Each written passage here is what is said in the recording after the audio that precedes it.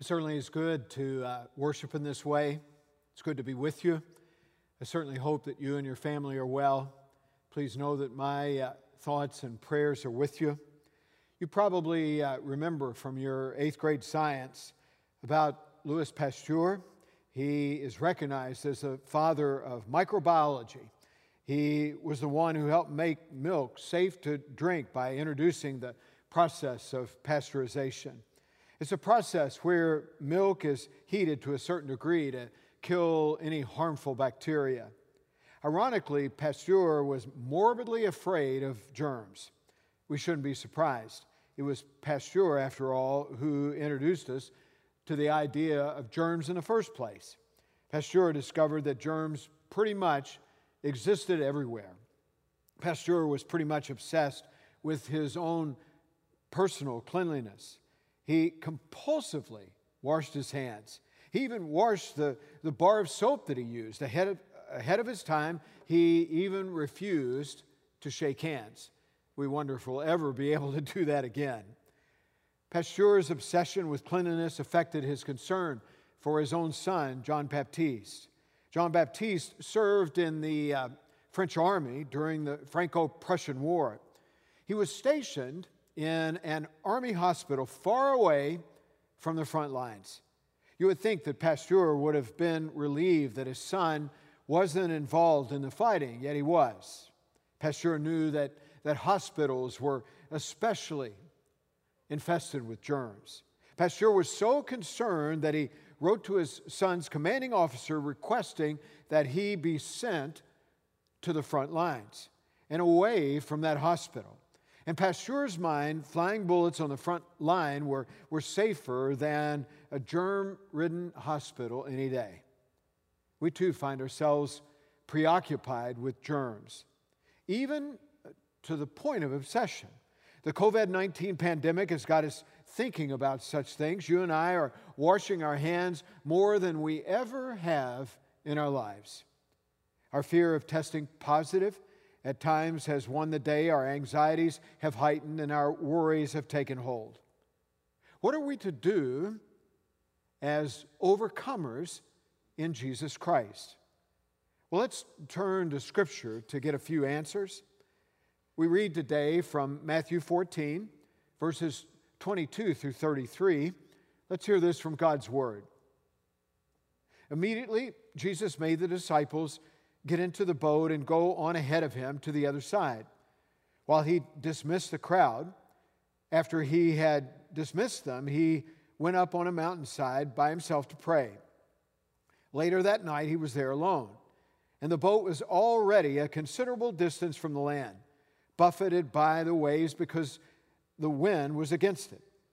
Shortly before dawn, Jesus went out to them, walking on the lake. When the disciples saw him walking on the lake, they were terrified. "It's a ghost," they said, and cried out in fear. But Jesus immediately said to them, "Take courage, it is I. Don't be afraid." "Lord, if it's you," Peter replied, "tell me to come to you on the water." "Come," he said. Then Peter got down out of the boat, walked on the water, and came toward Jesus. But when he saw the wind, he was afraid and began to sink and cried out, "Lord, save me." Immediately, Jesus reached out his hand and caught him. "You of little faith," he said, "why did you doubt?" And when they climbed into the boat, the wind died down. Then those who were in the boat worshiped him, saying, "Truly, you are the Son of God." This is God's word for God's people. May it be a deep and abiding blessing to each of us, not only as we've heard this word read, but as we make effort now to take our lives and apply them to it. May God bless us all. Well, today we find ourselves again on the Sea of Galilee, just 3 weeks removed from our discussion of Jesus calming the wind and waves. Lisa referred to that passage just a few moments ago. This week we consider the great story of Jesus walking on the water. The circumstance is much the same as we talked about 3 weeks ago, save for the fact that Jesus was not in the boat, but was off praying as his disciples made their way across the sea. Just like the earlier story, a storm blew up, making their travel perilous. To make matters worse, it was right before dawn. It was the darkest of dark. You know what they say, the night is always darkest before the dawn. You and I would do well to remember that, particularly given our present circumstance. We didn't talk about storms that blew up in and around the Sea of Galilee a couple of weeks ago, save for the fact that those storms can happen at a moment's notice. The cool air that lingers around the lake often mixes with the hot air that blows from the land surrounding it, and hence the storms, all the wind, all the waves. Even in our own locale, we are sensitive to temperature variations. Earlier this week, we had frost on the ground. This weekend, highs are in the 80s. We've also had a lot of wind and rain in between. The present circumstance we find ourselves these days with the COVID-19 has caused us to consider the reasons for the storms that are in our lives. We've had more than a little to be anxious about. It seems that there is always something to worry about. What about you in that regard? Is there always something to worry about? Just this past week, the National Hurricane Center projected that the upcoming hurricane season would be above average. We learned this week that there's a tropical depression forming just off the coast of Florida, and it's not even hurricane season yet. There are storms always on the horizon. It's how we deal with them that makes the difference. Fear and anxiety that comes along with those fears can limit us, can defeat us, can even cause us to fail. Fear and the anxiety that comes along with it have a way of paralyzing our lives. Fear and the anxiety that comes along with it keeps us unhappy, dissatisfied, and even on edge. Fear and the anxiety that comes along with it has a way of producing sleepless nights as we needlessly worry about things over which we have very little control. All of us are afraid and anxious and facing the COVID-19 pandemic, and all for various reasons. We are then left to consider how we will overcome. Franklin Roosevelt shared in his 1933 presidential inaugural address at the very height of the Great Depression that the only thing that we have to fear is fear itself. That was true then, and it is certainly true now. The pressures that have come to bear on each of us here in the past few weeks are very much real. They have worked to form a new reality for each of us, and we're not sure where all of this is taking us. Our circumstances have had a way of getting the best of us. For some, that's translated into a lot more anxiety and worry. The poet Eleanor Hammond describes this sort of thing in a wonderful bit of verse. Let's hear that now. Like snails, I see the people go along the sidewalks, row on row, and each one on his shoulders bears a coiling shell of heavy cares, the spiral of their own affairs. Some peer about, some creep on blind. Not one leaves his troubles behind. Does that sound familiar? Not one leaves his troubles behind. Jesus says, "Come to me, all you who are weary and burdened, and I will give you rest. Take my yoke upon you and learn from me, for I am gentle and humble in heart, and you will find rest for your souls. For my yoke is easy and my burden is light." So there are all sorts of external circumstances that that give us concern. There are also those things inwardly that weigh us down. Sometimes it's those inward fears, those inward concerns that are the worst of all. They certainly take a lot more energy to deal with. Victor Hugo, who is famous for that great novel, The Hunchback of Notre Dame, also wrote a short story called 93. It's about a ship caught in a dangerous storm on the high seas. At the height of the storm, the frightened sailors heard a terrible crashing on the deck below. They knew at once that it was one of the cannons that had broken loose, and it was now going from one side of the ship to the other, hitting the hull from the inside. And they knew that they were in grave danger. Knowing that the ship could very well sink because of that danger from within, two brave soldiers volunteered to make the dangerous attempt to secure that loose cannon.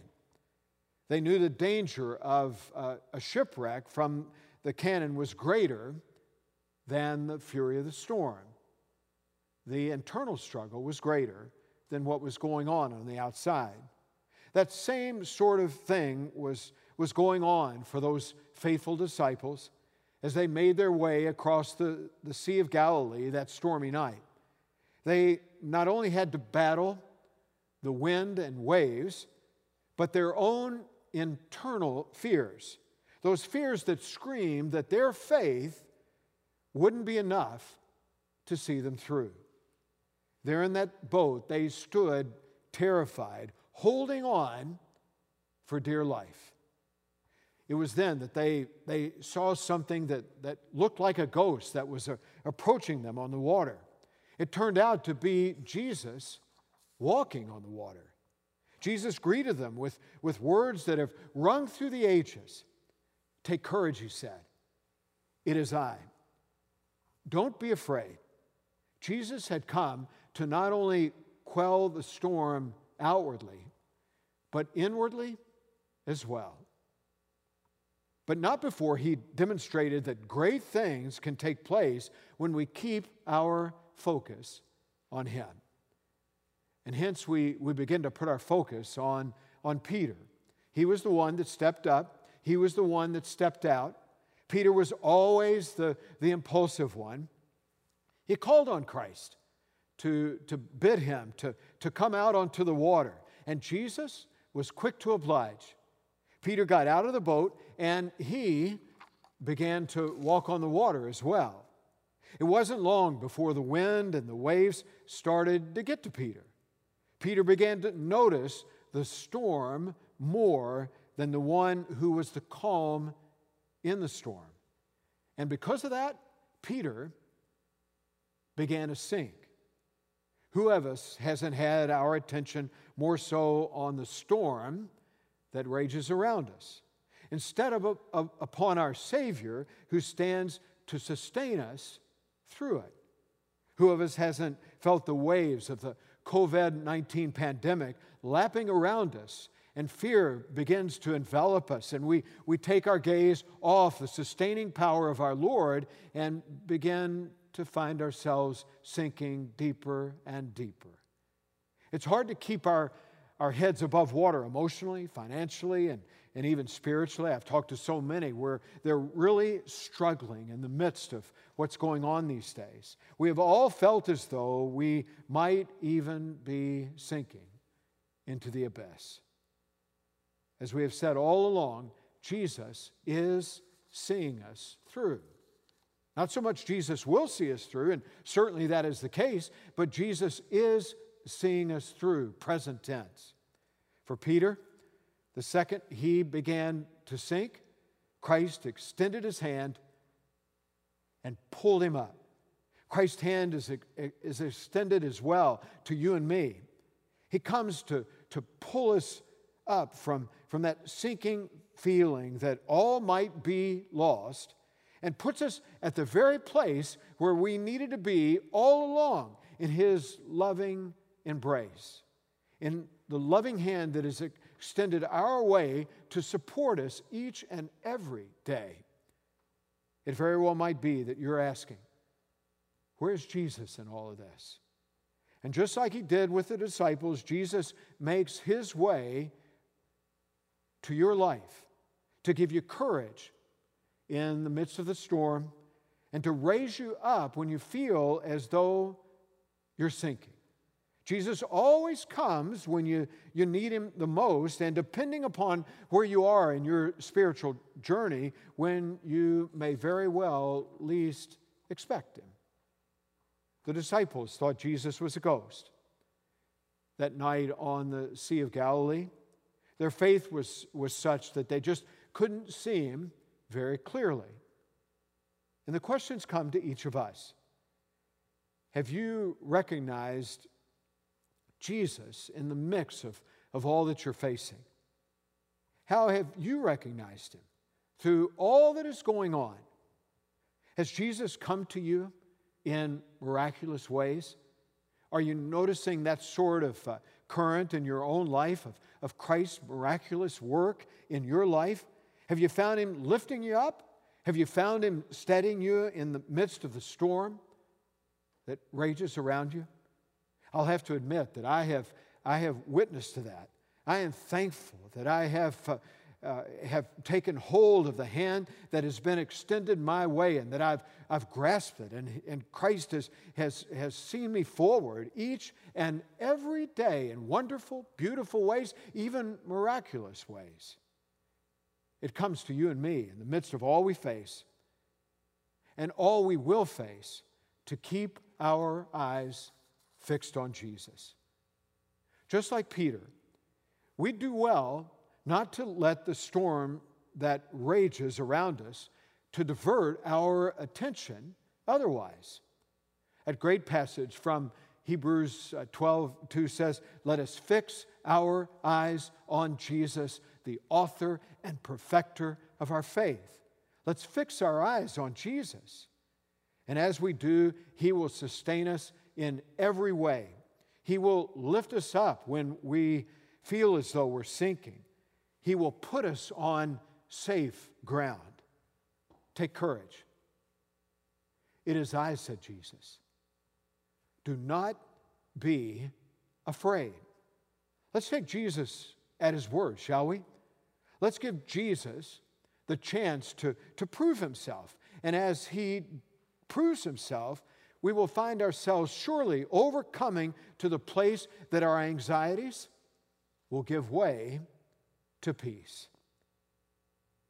I love this story told by author Jill Briscoe about a little girl on a train in England. The other passengers were entertained as she went up and down the aisle.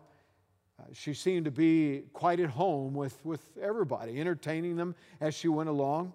In fact, some people began to wonder just who her mother and father were, since she seemed to be equally at home with everybody who was on that train. Then the train gave a shrill whistle, and it entered a dark, long tunnel. And the little girl became quite anxious and worrisome.